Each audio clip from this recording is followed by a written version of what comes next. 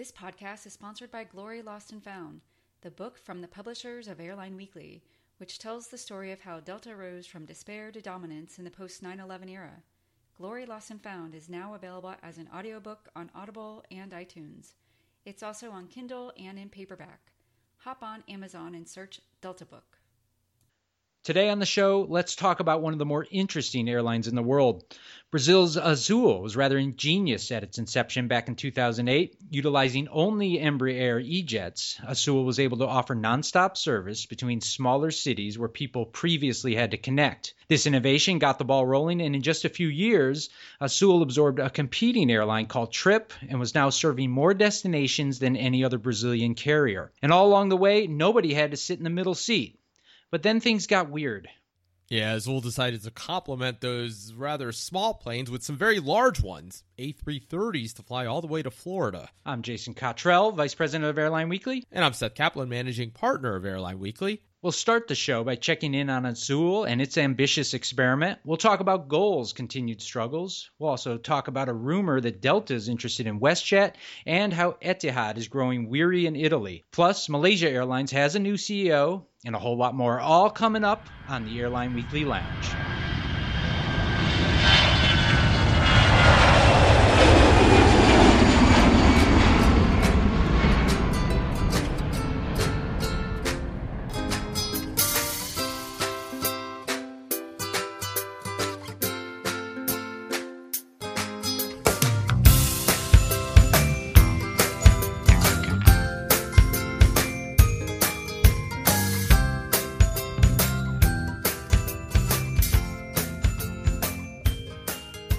Thanks for joining us. We're starting the show with Azul's long-haul ambitions, and now that we're a couple years into this experiment, things are surely clouded by the collapsed Brazilian economy. But at the same time, Azul hasn't retreated on its long-haul service, has it? Hasn't retreated on its existing service, although clearly it's retreated on its ambitions at least. Some of those wide-body aircraft that were going to be flying to places other than just Fort Lauderdale and Orlando in the United States, places like OJFK, have instead gone over to TAP, Portugal, looking for more productive uses over there. This was always a risky strategy to begin with. To take an airline that was all short haul, nearly all domestic, flying, as you said, not even regular mainline sized narrow bodies, but those smaller E-jets, 190s and 195s, and then making the leap to long haul A330s, ordering A350s. So always seemed like perhaps a bit of an imbalance there, not to mention, perhaps even more importantly, just, we've talked about it before, Jason, just a risky model, this low-cost long-haul model, tough even for airlines like Norwegian, let's say, flying in markets where if it's ever going to work, it's going to work between, London and the U.S., a dense market where people don't need visas in general, where you can rotate the aircraft in a very high utilization type schedule. When you're flying between Brazil and the U.S., you're flying in a market where people need visas, where Americans who right now might be tempted to go down to Brazil because it's just so cheap to be there because of the currency situation, a big hassle for them to go. I mean, you literally cannot stimulate last-minute demand. There's nobody who can say, hey, you know what? Let me hop on Azul this weekend, go down there, see what it's like, because they can't get a visa that quickly, with the limited exception of during the Olympics, but that poses all kinds of other challenges. Not only that, Jason, but and this is getting a little bit into the details of airline scheduling, but it's very important in this market. Just the way the geography works. It's hard to keep the aircraft in the air very many hours per day. That's because with South America obviously being more or less south of the U.S., Brazil's a couple time zones over. It's not like when you fly to Europe or Asia from North America and you have these big time changes, and when you add it all up, basically the airplane is able to be in the air most of the day. Between South America and the U.S., because those flights only work overnight, it's just very hard to get people to take a flight in that market during the day. So people want to take these red-eye flights. Basically, the aircraft gets from Brazil to, Fort Lauderdale, let's say, early in the morning, and has to sit there all day and not go anywhere until late that night. And obviously, low utilization, expensive wide bodies, not exactly compatible with the low cost model. So for all kinds of reasons, this was risky to start. And then, oh, by the way, the Brazilian economy collapsed and the currency collapsed and the rest of it. Something you mentioned, I think we should expand on. You mentioned that the Olympics will pose all sorts of other problems. And what are those problems? Well, for Azul, posed the same problems that the World Cup posed 2 years ago for Brazil, and that these events tend to pose in other places too, by the way, which is that corporate travel just kind of falls off a cliff. It becomes very difficult to do business during these periods, and so so that kind of demand, which of course is very important, tends to be a higher yielding demand, just kind of goes away during that period. Also, what you tend to get is, a lot of people come to the country at once and they just kind of stay for a while and then they leave. And so at least, for the long haul airlines, they're busy, bringing everybody there and then bringing everybody home. But in the interim, and Azul being mostly a domestic airline, not a lot happens. And of course, there are people in some cases traveling between different venues, and Azul can get some of that kind of business. But, by and large, these events, can perhaps have some long-term benefit in terms of showing off Brazil to the world if things go well. But in the short term, actually not good for airlines. This highly directional travel, everybody going in one direction to a country, then a couple weeks later, everybody leaving the country in the other direction, and not a lot in between. Not great for business. In our cover story this week, we discussed the troubles at Virgin Australia and how it made a mistake 10 years ago by buying just a few 777s to serve California. They had too few to reach any economy of scale, and with just 5 A330s, does Azul face a similar problem? Absolutely. Think about it, Jason. You got to go out and design a business class product. And the overhead, just sort of the capital cost of designing the product really are kind of the same regardless of how many airplanes you have. But then, if you are American Airlines or Lufthansa or whoever, you get to take that product and go roll it out across a fleet of many dozens or in some cases hundreds of wide bodies. If you are Azul, you get to put it on 5 wide bodies. That's all the benefit you get. The same problem, incidentally, that Virgin Australia has, which, as you said, we go through that in our cover story this week. And look, they thought they were going to be doing more, but it was never going to be dozens and dozens of planes. Yes, that among all the other issues, that is the problem. There are things that might seem to make sense in a vacuum. It might seem that, there's just enough demand to support a small wide body operation. But then if you can't scale it up, then that thing that seems to make a little sense just might not make sense anymore. Meanwhile, Azul is increasing the lie-flat business class seats from 20 to 35 on its A330s. Going from 20 to 35 is a pretty big leap. It's not going to be cheap to do this, and money is not exactly growing on trees in Brazil right now. Does this tell us anything about their confidence in long-haul service? It's just a way to cut capacity, more likely than not. Look, hard to imagine that there's any surge in business class demand that's driving this. By the way, they also have about 100 extra legroom economy seats on each of these aircraft. I'm talking not about a true premium economy product, but something sort of like an economy plus type, just the extra few inches of legroom. So these are rather sparsely configured A330s, which is not typically the low cost long haul way of doing things. More likely than not, this is just them recognizing, look, the demand's just not there, and sort of calculating that the best thing they can do is just to take capacity out however they can by basically de-densifying the aircraft and adding some of these business class seats. And of course, each of those business class seats replaces a few economy seats, and just hoping to push the yields up that way. But I guarantee you they're essentially spilling some economy passengers forward into business class for free or nearly free in order to fill the cabin. Could Azul start flying wide bodies to Europe, or does its relationship with TAP negate that? It could. It's got the A350s on order.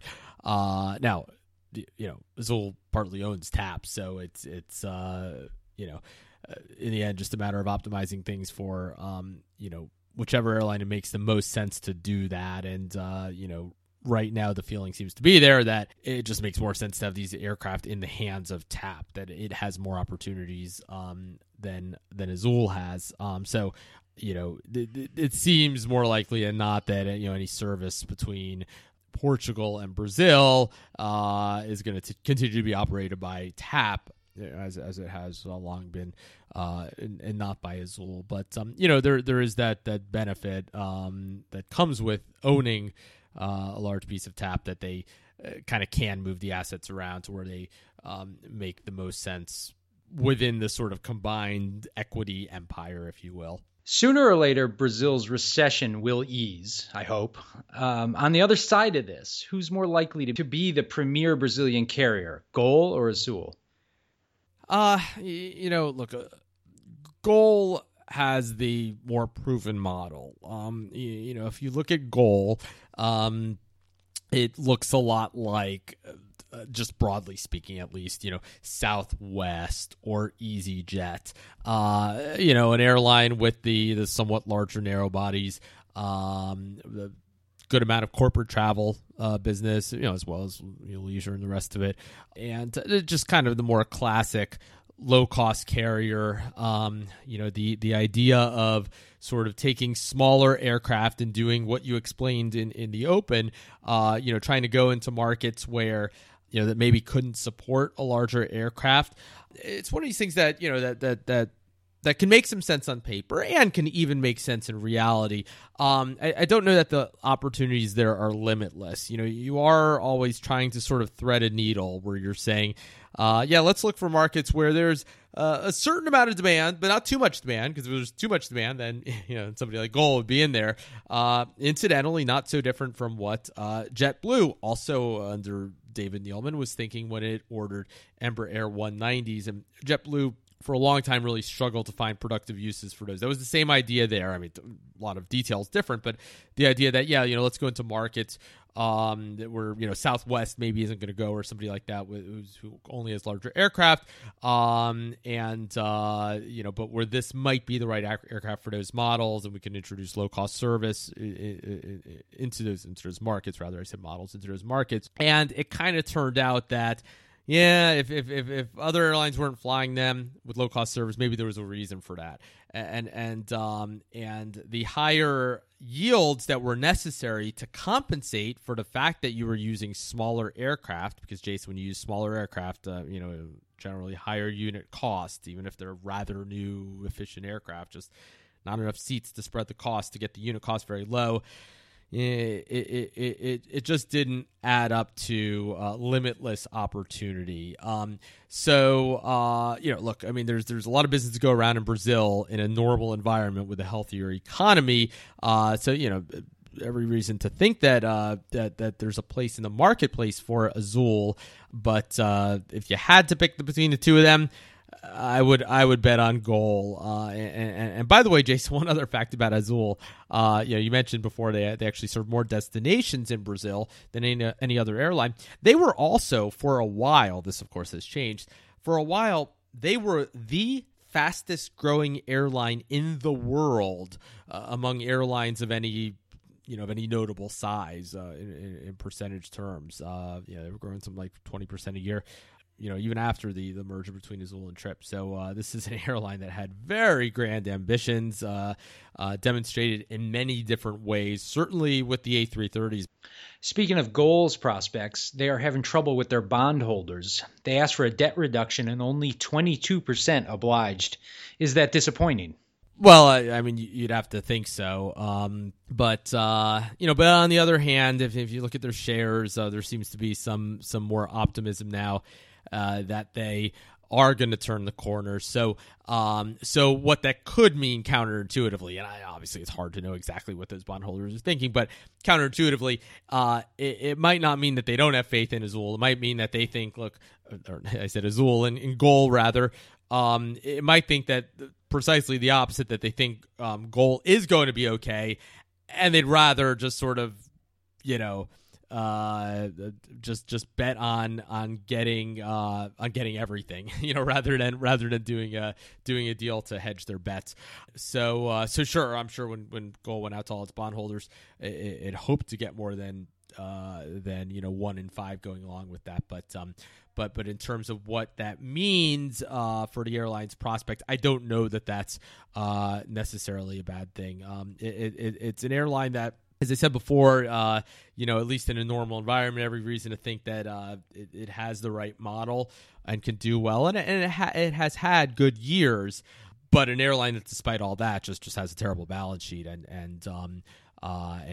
is basically drowning in debt and interest payments and all of that. And unfortunately, no matter how much how well it does operationally, today in terms of operating profits and all of that, when you've just got interest payments that wipe everything out and no prospect of changing that, then that's when an airline gets into trouble. But we'll see. I if I had to guess, I would still guess, they're gonna find a way out, particularly if the worst is over for the economy in Brazil. We see the currency having come back nicely already. Commodity prices having come back, and that's the story for Brazil in terms of its export economy. Maybe starting to look more likely than not that they'll be okay one way or the other. Moving north, but staying in the Americas, could Delta be expanding its empire? We reported in Airline Weekly about a rumor, and I stress this is a rumor, that Delta could be buying a piece of WestJet. What do you know about this? Yeah, and we're not sort of a rumor sheet, and so we almost always just don't even report rumors. We reported this one because JetBlue actually in a regulatory filing opposing the Delta Aeromexico joint venture said that this possibility was out there. So the cautionary note there is, obviously JetBlue has its own interests, is basically trying to paint Delta as becoming too powerful and so forth. But look, WestJet has two big partners in the U.S. They are Delta and American. Delta, we know, loves to buy pieces of airlines around the world. I mean, including one we were just talking about a moment ago, GOL, as well as Virgin Atlantic, of course, and others. So yeah, you could envision them looking at WestJet, whose shares in U.S. dollar terms are worth nearly half what they were a couple of years ago. Or I should say have fallen in value by nearly half, worth just slightly more than half. And say, hey, that's a good deal, and a chance to maybe get a leg up over American. Right now, both of them are sort of these, arm's length code share partners. Delta and American, well documented, they're at war against each other, and if Delta with the better balance sheet than American feels like it's in a position to do this and to maybe get into a better position with Canada's other airline. And, the context here is there's Air Canada, they're in the Star Alliance, they're United's partner, with the right to start a transborder joint venture, although they haven't done that yet. And then there's one other airline in Canada of any significance in terms of corporate travel, and to U.S. airlines who would like to be that airline's partner. So for lots of reasons, just because it's cheap, because it's strategically interesting, and the rest of it, you could envision WestJet being of interest to Delta. Although, as you said, just a rumor at this point. You're right. Delta does like to buy a lot of stuff. The other day I was leaving my house and I go out to my detached garage and there's a guy from Delta there. He's got this paper and says Delta's bought 30% of my garage. I like the cash. I like the cash infusion, but I can't really open my driver's side door now. But I digress. Let me bounce around here. But staying with airlines, buying airlines theme, we reported in Airline Weekly, Etihad is growing weary of its investment in Alitalia. This was a real stunner. I think I might detect a little sarcasm there. And then you've got Qatar out there looking at buying, half of Meridiana. So you could have two Italian airlines that I'm not sure, why anybody would necessarily want to own them. Owned by dueling Gulf carriers. Alitalia, there was this grand plan to break even within a couple of years and doesn't really appear to be going very well. This is an airline with a very troubled history. An airline that seems to be run for the benefit of its labor unions, of Italian politicians and so forth. Not to say that there aren't and haven't been over the years good people there who know what to do, but just sort of without the freedom to do that. And this is one that if you could look at in terms of sort of within the Etihad family of money losing airlines. Maybe Jet Airways, if anything, in India is one that's perhaps turning the corner. Yeah, the Alitalia is most definitely not. Air Berlin is most definitely not. And I mean there are others that it's just harder to know what's going on. But I don't think anybody thinks that Air Serbia is about to take over the world anytime soon. And then there's the one, as you mentioned earlier, the subject of our cover story this week, Virgin Australia, another airline that we'll see, but no prospects of producing world-beating profits anytime soon. But anyway, among them all, hard to imagine Alitalia is going to be the one to break out from the pack. I saw you talking to the mainstream media last week about the U.S. DOT awarding slots to U.S. carriers seeking service to Havana. As a Miami guy, I'm sure this comes with a twinge of emotion for you. Yeah, it's it's all very surreal. I mean, just sort of having grown up with all the dynamics in that market. The idea of scheduled service to Cuba, obviously all the tensions. In recent years it's thawed, but still this is different. The first time I was in Cuba was first and only time was late 1998 and early 1999. And I remember it really striking me how, on one hand, you were geographically so close to the U.S., and yet, in so many senses, you were so incredibly far away. Even something just as simple as not seeing U.S. brands, not seeing McDonald's or something. Obviously, you can fly as far as you possibly could fly in the world to Sydney or Singapore or somewhere from South Florida and see all of that, but you wouldn't see it in Cuba. It's all a huge change, of course. In terms of the awards themselves, interesting. I don't know that in the broadest sense there were any big surprises, but I think the details were maybe a little bit unexpected.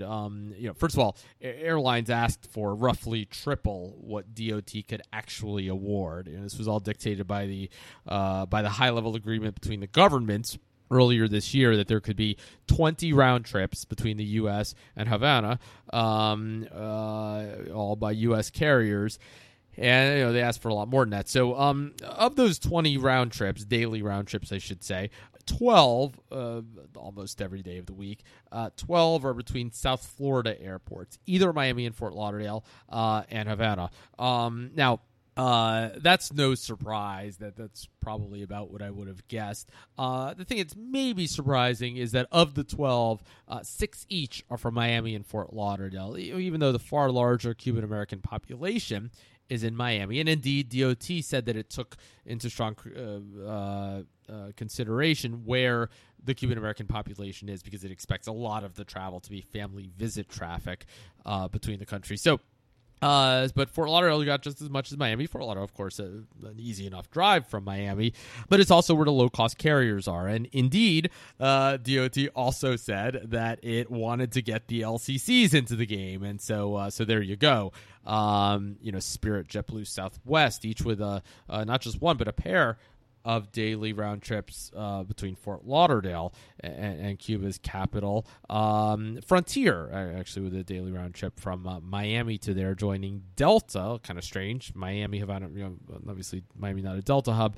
And American with 4 daily from Miami. Speaking of which, I guess, just like I said, if anything, maybe Miami might have felt like it underperformed relative to just the massive Cuban-American population there, just having 6 of the 20 nationwide. American probably felt the same way. Here it's the dominant airline at the hub that is by far the most important to the Cuban American community, and American nationally got just 5 of the 20. There's 4 from Miami, and also 1 from Charlotte. Charlotte had to feel good about that, by the way, considering that Chicago got nothing. Washington got nothing. Boston got nothing. West Palm Beach, Jacksonville. There's some other cities that hoped to get something. Minneapolis also got nothing. In terms of airlines, Jason, the ones that were probably disappointed would have been Sun Country. They were the ones who wanted that Minneapolis service. And Silver Airways, which is going to be flying to all kinds of places in Cuba, but none of them Havana. The earlier announcements of the much less competitive secondary markets, they got pretty much everything they wanted there.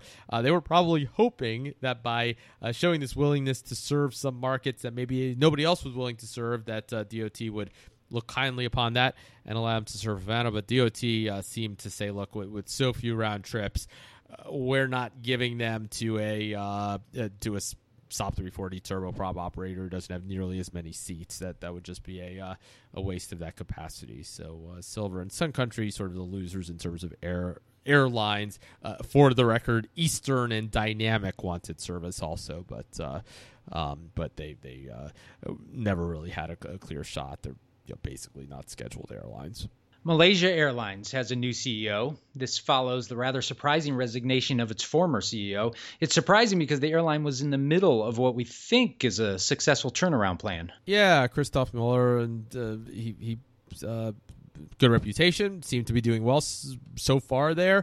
And then, rather suddenly left for ostensibly personal reasons. There are various rumors about just him not feeling like he had the freedom to do everything he needed to do there, perhaps. But now it falls to Peter Ballou, who also well regarded, and to see if this can continue. I mean, look, there's always going to be an element of politics and everything involved in what happens at that airline. Now, certainly, they've been allowed to do a lot of things that they couldn't have otherwise done in less precarious situations in terms of painful route and job cuts. But it's that's a part of the world that for many years was a really good place to run an airline. Southeast Asia, broadly speaking. Good geography for a lot of markets, and airlines that all did reasonably well very often. Seem to have a lot of margin for error. Even if something went wrong, could still sort of break even or make a few dollars. But then the environment there changed. You have AirAsia, of course, and other low cost carriers, just much tougher competition. And then obviously the not one but 2 disasters at Malaysia Airlines itself. So it found itself, basically insolvent. But we'll see. Obviously, cost cutting and right sizing an airline has helped other airlines turn the corner and see if they can stay on what seemed to be already a decent path toward perhaps restoring profits. All right, last item. Earnings season starts later this week with Delta kicking things off on Thursday. Regarding all the airlines anywhere in the world, what storyline are you most curious about? Well, these will be, first of all, some of our first opportunities to hear about Brexit fallout. And we'll hear about that from airlines everywhere because, sure, of course, IAG, with the BA being as exposed as anybody, we'll have a lot to say. But if you're American Airlines or Delta or United or or any of the Japanese carriers or Air Canada, and so many others, not to mention, of course, other European carriers. Lufthansa, Air France, KLM, SAS, and then the low-cost carriers, Ryanair, and so forth.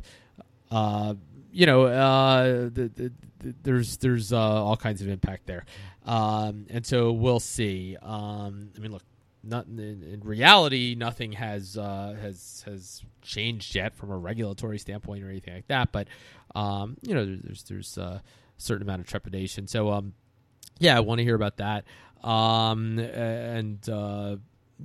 Just with everything else happening around the world, we mentioned earlier Brazil.